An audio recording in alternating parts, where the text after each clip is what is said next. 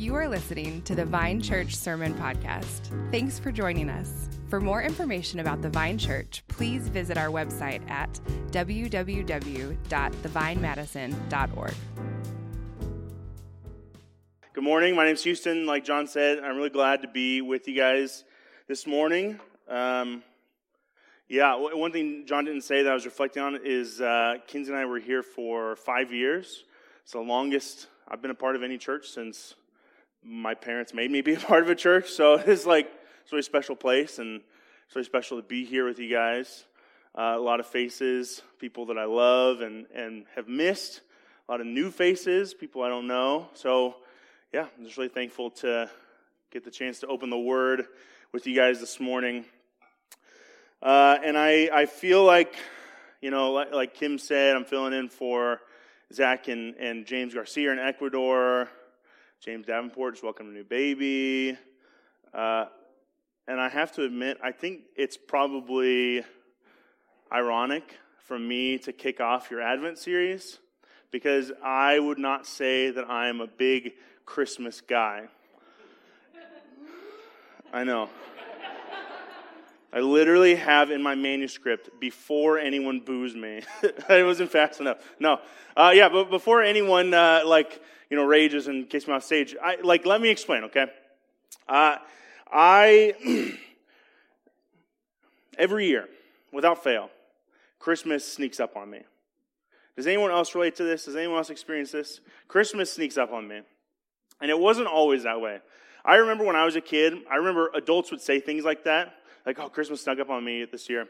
And I thought that must be like the dumbest, oldest thing someone could ever say, right?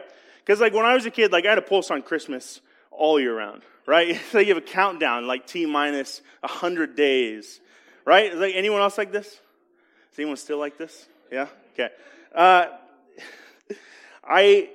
Before you think that Houston, spiritual guy, love to celebrate Jesus' birth, no, we all know what it was about, right? It's about those presents. I was so excited for presents Christmas Eve morning. We opened on Christmas Eve. Maybe that's anathema for you. And I remember having such a hard time going to sleep the night before that I had to train myself on how to force myself asleep because I was so pumped to open those presents. And I remember very clearly every Christmas Eve going to Christmas Eve service and just groaning and dreading it, because it meant that I had to go talk to people I didn't really know. It was going to be awkward, and worst of all, it was time away from the presents, right? And as I got older, my enthusiasm about presents waned, and with it, my enthusiasm for Christmas. And combine that with working in retail for almost a third of my life, and much of my Christmas spirit has been, say, squeezed out, right? Yes, okay. You can ask Kinsey. I'm dangerously Grinch-like with Christmas music in particular, right? You can imagine, again, almost a third of my life in retail, I've heard the same 6 Christmas songs 1,000 times a year. So, the natural result is that every year Christmas sneaks up on me, right? It's because I don't have the same anticipation that I used to. And over the past few years, I've noticed that the less I'm thinking about Christmas ahead of time, the harder it is to get into the Christmas mindset. Do you ever experience that? No, I don't believe you have to celebrate Christmas well to be a good Christian. That's not what I'm saying. What I do believe is that the Christmas story is a relevant story for us today. It's a story that matters for us right now. It's because this story is the story of God promising to do something really big, promising to do something that would change the trajectory of the world. In our sermon today, we're going to look from the passage in Isaiah, and we're going to see that 700 years before Jesus ever came, God promised to send Isaiah's people a king. And so what we're going to see is that is good news. It was good news for them then, and it's still good news for us now, almost 3,000 years later. And so we're going to look at this in 3 parts. We're going to see God promised to send a king of a better type, with a better rule, and to a better world. Again, a better type of king. He's going to have a better rule. And he's going to have a better world. And it's going to be two big sections and one small section right at the end. And each of these, we're going to see what does it mean and why should a room full of people in Madison, Wisconsin, 3,000 years later care about that. But first, let's pray.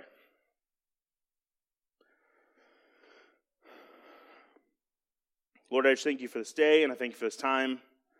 I thank you for your word, which gives us good promises, where you promised to do good, great, amazing things so long ago. And I thank you, God, that you are someone who keeps his promises. I just pray that as we open your word, that you would open our minds and ears and hearts to your word. And I pray that the words of my mouth and the meditations of our hearts would be glorifying to you, Lord, our God and Redeemer. And it's in Jesus' name we pray. Amen. Amen. Okay.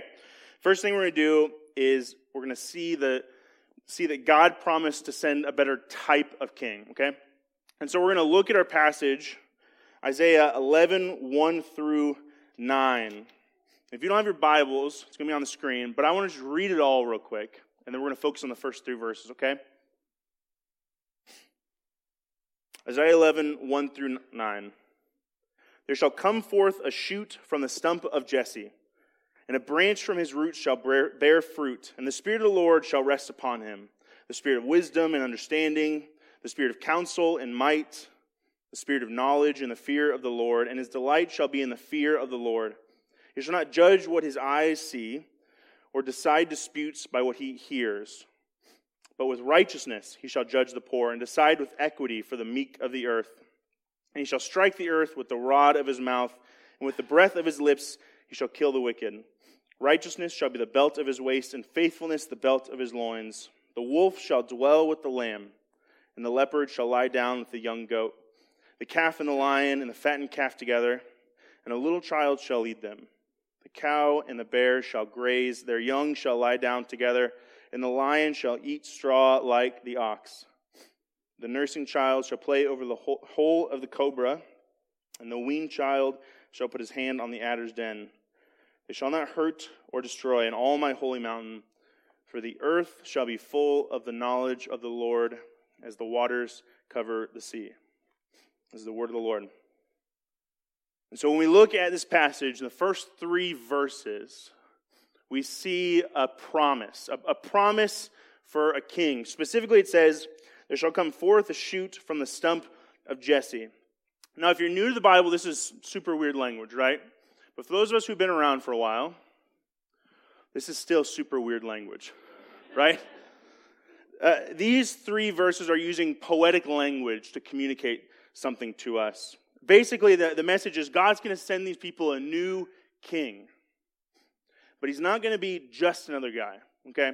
There's going to be something special about him. In fact, there's going to be two special things about him. First is he's going to be a new and better David. And second, he's going to be a new and better Solomon. Now let's unpack what that means. So in verse 1, it says again, there shall come forth a shoot from the stump of Jesse.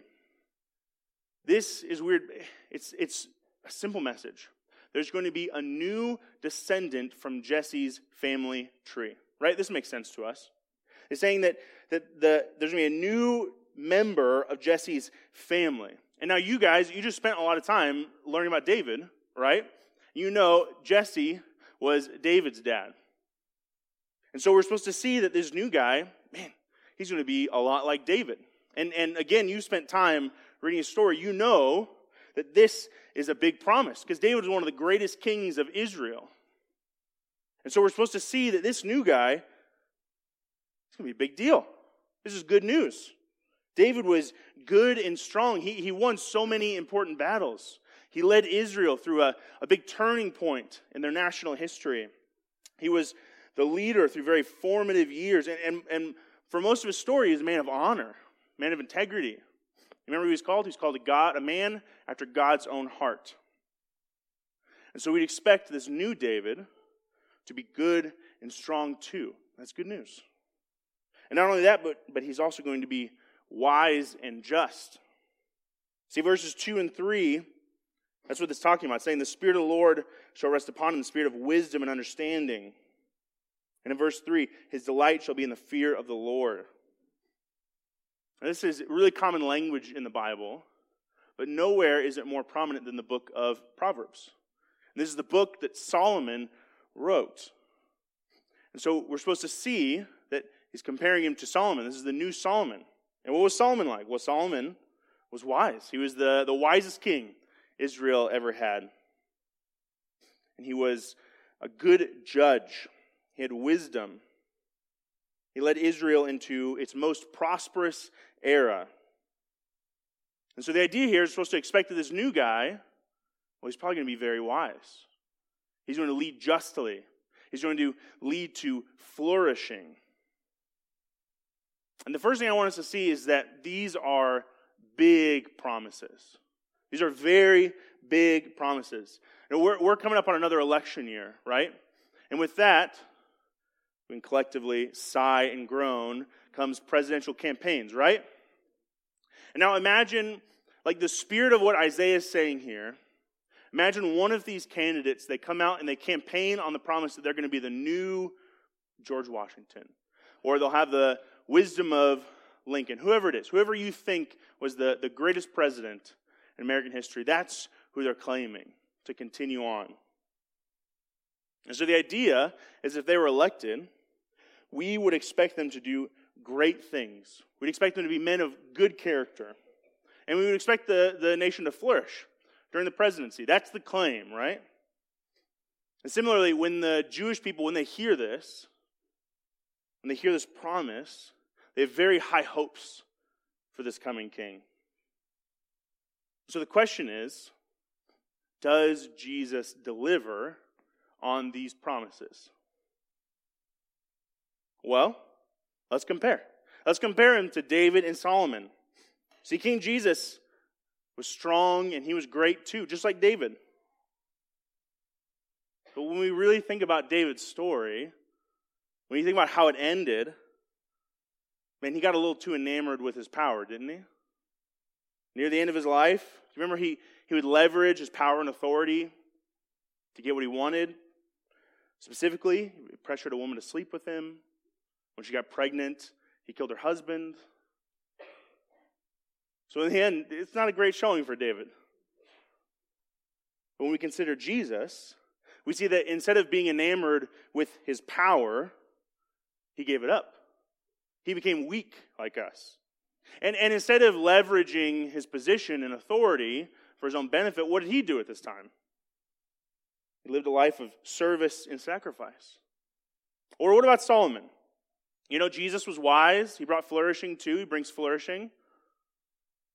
But man, when we consider Solomon's life, we remember somehow in this man's 50 years of living, he acquired 700 wives and 300 concubines. That's wild. If you read the passages where it says Solomon brought prosperity to Israel, have you ever noticed this? The passages where it says Solomon brought prosperity to Israel, you see that Solomon brought it by enslaving his own people for public works projects. And let's not even mention, at the end of his life, this man chased every skirt and foreign god he could find, right? Not a good showing for Solomon. But when we consider Jesus, man, instead of building great things at the expense of others, instead of enslaving his own people, what did he do? He went around healing and feeding who? The poor, the sick, the needy. And if you want to talk about judging wisely, do you remember that scene near the end of his life? He's on trial. There's a corrupt court here, and they're sentencing him to death no matter what. But what does he do? He doesn't leverage his wisdom to get out. He doesn't use some clever thing to stump the court. He willingly submitted. And how did Jesus' life end? It ended with him being obedient to the end, submitting himself even to the point of giving up his life. And so it's clear. It's clear. Jesus is a better king. Does he deliver on the promise? Yes, 100%, without doubt. And I hope that we can see that if Jesus is the better king, we have the opportunity to let him be king of our lives. And my hope is that in this Advent season, we'll see that this is the guy that we've been waiting for. This is the hope that we have, is that someone like him would come around, that we would get that good king we need. And as a result, we'd see that his rule is unlike anything we've ever seen. And of course, we'd expect that. We'd expect that. Best king in history must have the best kingdom in history, right? This makes sense. And that's exactly what Isaiah is promising. Look at verses 3 to 5 again. It says, "And his delight shall be in the fear of the Lord. He shall not judge by what his eyes see, or decide disputes by what his ears hear, but with righteousness he shall judge the poor, and decide with equity for the meek of the earth. He shall strike the earth with the rod of his mouth, and with the breath of his lips he shall kill the wicked. Righteousness shall be the belt of his waist, and faithfulness the belt of his loins." Let's unpack what that means. Here we see the character of King Jesus playing out in his rule. Here's what I mean by that.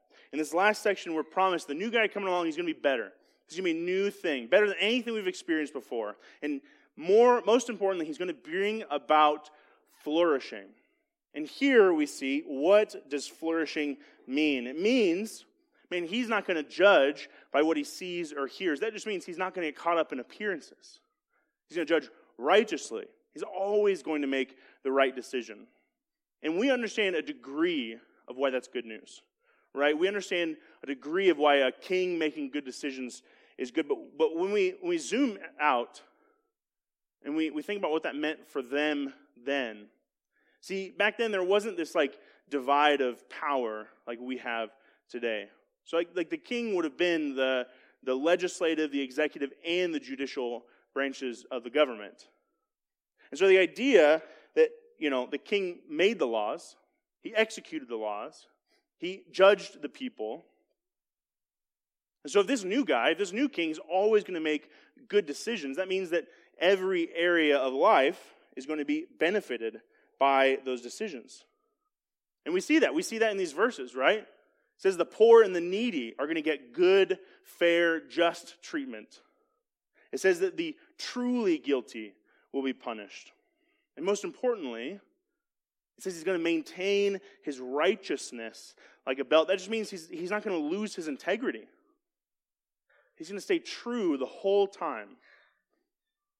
In other words, this guy is going to bring a kingdom of peace, justice, and flourishing. Now, I'll go out on a limb, and I'll say that that's the kind of thing we want, right? Let's do a simple show of hands. Has anyone ever been frustrated by corrupt leaders? The few of us? Yeah. How about, has anyone ever felt that the system is kind of messed up and that someone always gets the raw end of the deal? Anyone else think that? Yeah. Let's make some bold statements today. Does anyone think that war and poverty are bad? Yes. Yes, these are the kind of bold things we have to say, right? Right, we know this. We all experience this. And all of us, we live in one of the most peaceful nations, one of the most economically stable nations in the world, and yet we still understand this feeling, right? Let alone some Middle Eastern farmer 2,700 years ago. It was good news for them. It's still good news for us. And friends, one of the primary claims of the Bible is that every single human in history has a sense that this world is messed up. We long for a good, strong king because we know what it's like to be led by people who do not resist evil. People who instead give themselves over to their own appetites, often at our expense. And we long for a wise king who will lead us to flourish because, we all know what it's like to be led by foolish people who make decisions that cost us rather than help us.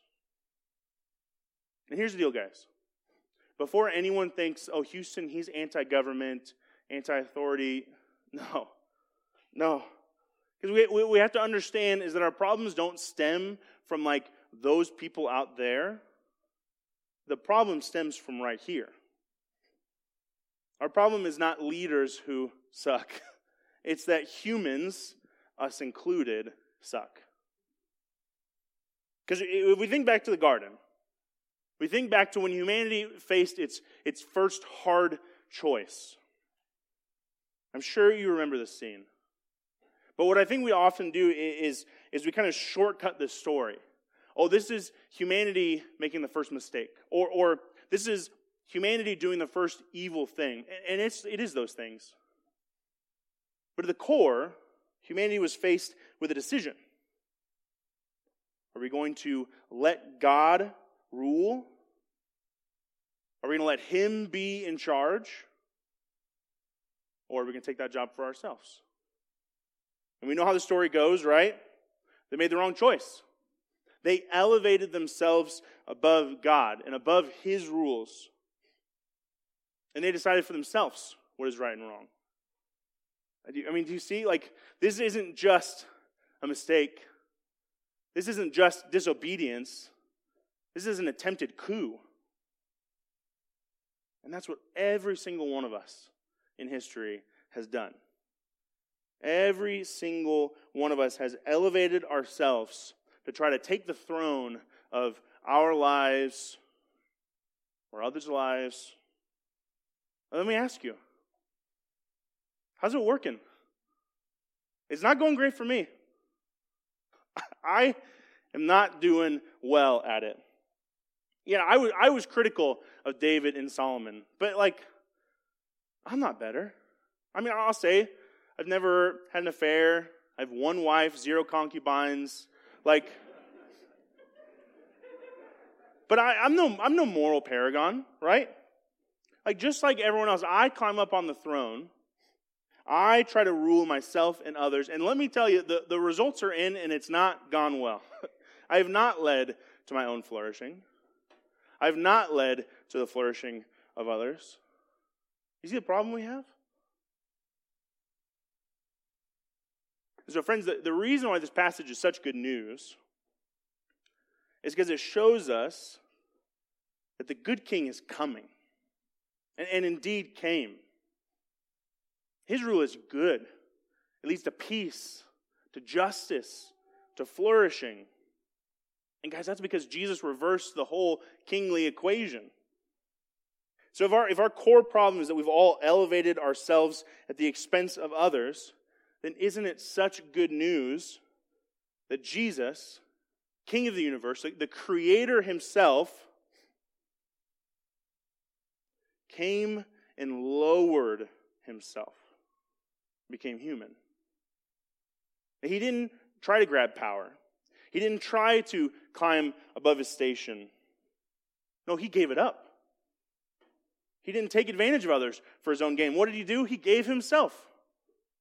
And the gospel tells us that Jesus, the only one who ever truly had a legitimate claim to the throne, chose instead the cross. The method of execution saved for terrorists, rebels, would-be usurpers. This is our punishment. And the result is that somehow we take His place and we get the benefits of His wisdom and goodness. We all have to see that this is what we need in a leader. You and I have a fundamental need for a good king. And the good news is Jesus is that good king. And so here's what I think that means for us. 2 things. First of all, if you don't know Jesus, if you're not following Him, it means there's an invitation on the table. And I mean, really think about it. Okay? What other religion or worldview says both that we have rejected God and ruined the world, and at the same time, that same God has come to us to fix it Himself, and at His own expense? What other leader in history has given up his power and authority to die like a criminal in the hopes of winning our hearts? King Jesus is worth giving your life to because I'll tell you, he's the only one who has truly and fully given his life to you. If you want to talk about that, if you want to know more, find me, find John, find somebody that looks like they know something about Jesus. Let's talk about it. Let's talk about it. I promise it's worth it.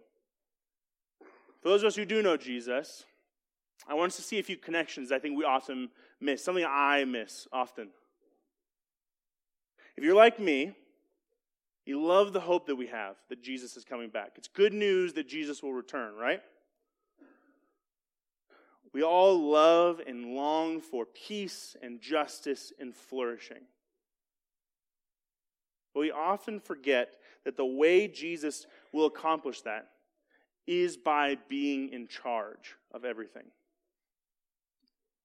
And that means that Jesus' reign over our lives is inherently a good thing. Okay? I used to think when I was a kid that being saved meant, like I have to do what Jesus said or else, right? But what we have to see is that Jesus, or that the role Jesus has as king in our lives is not an unfortunate byproduct of salvation. It is one of the benefits of salvation. And think about it. Like, he wants to lead us into better versions of ourselves. Like, he wants us to be honest and generous. He wants us to be kind and serving. The Gospel of John says that Jesus came so that we might have life to the fullest. And so what we have to see is that, like, Jesus' rule, over our lives is directly connected to that peace, justice, and flourishing that we long for. And now, it's not like a simple do the right thing, get a benefit, right? Jesus is not a vending machine. He's a king. The point is, living under Jesus' rule is the better way to live. The rule is the reward, you could say. And so I think the question is, are you trying to get the benefits of Jesus without submitting to his lordship, his kingship over your life? And I'll save you some time. The answer is yes. Because, like, we're all doing it. I'm doing it. Every person in history has done it. It's like human nature. It's a battle. And I think one of the ways that this plays out is that we tend to hold on to things in our lives that, like, we don't want to give to him. And it's like, so my daughter Stella, she has this toy that's like she loves those, like, light and sound toys, like anything that makes noise and lights and sing songs. It's like her favorite. She got this toy that's like a dog. Okay, and when she first got it, what she would love to do is just drag it around everywhere, right? Power's turned off. It's not doing anything it's supposed to do, and she's dragging it. And God forbid you try to take it to turn it on, right? Anyone who's ever been around a child, you know exactly what this experience is like. You take the toy, you say, "Here, let me turn it on." She's screaming. She's losing her mind. She thinks I'm going to ruin the experience, right? But what do we know? It's like, no, you don't even know what it's like to enjoy this thing. And this is exactly what's happening with us and the things that we don't want to give to Jesus and submit to his kingship. And I don't know what that looks like for you. It's like different for all of us. Maybe it's like a relationship with somebody. Maybe it's like a relationship you need to repair, a relationship you need to change. I don't know. Maybe it's like our hobbies. Maybe it's that, like, dark thing in our hearts that we don't want to admit's there. We don't want to shine light on. But I promise that giving it over to King Jesus is the best thing you can do. If you don't know what that looks like, again, find John, find an elder, find a city group leader, talk about it. Let's talk about it. Because if we ever for a minute doubt that Jesus is going to do the best thing for us, remember the gospel story, right? This guy sacrificed everything to save you, to have a relationship with you. He's not going to do you dirty now.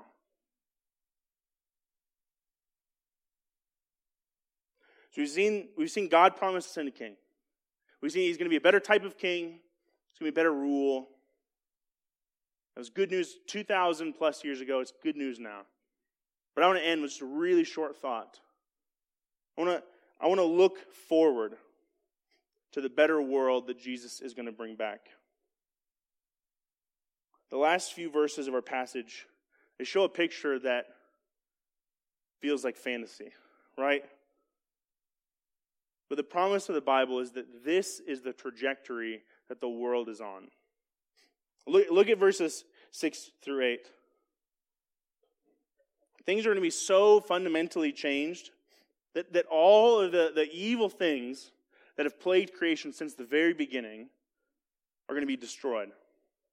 And the result, you see it here, it's like wolves will live with lambs, calves and lions, children will play with these dangerous animals. The result is that predator will live with prey, children will play with these dangerous things, and no one is going to hurt or destroy anything ever again.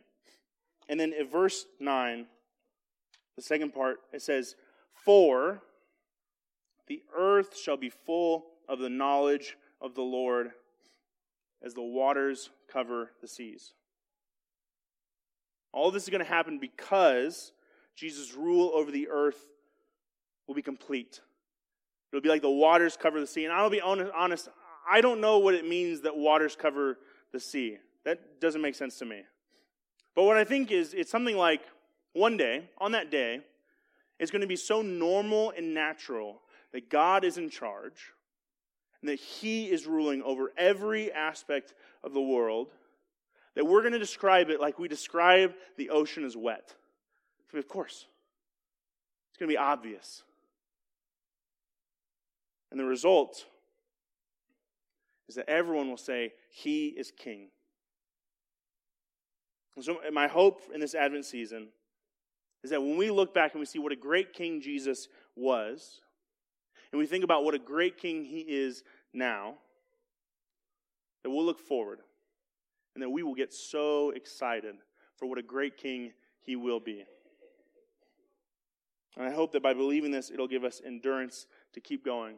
Man, I hope that we're going to be like the kid on the night before Christmas who can barely sleep because we're so excited, looking forward to that good thing that's coming. And friends, as a reminder, King Jesus is seated on His throne right now. And one day He's going to come back. And the skies are going to shake and melt. He's going to fix everything that's ever gone wrong. As Tolkien said, everything sad is going to become untrue. And man, we are going to party. We're going to celebrate. We are going to feast. It's going to be like the best Christmas we've ever had times 1,000. That's what we look forward to when King Jesus returns. Let's pray.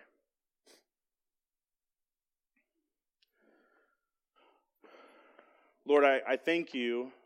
I thank you that you are Lord, that you are a good King. I thank you that you invite us to follow you.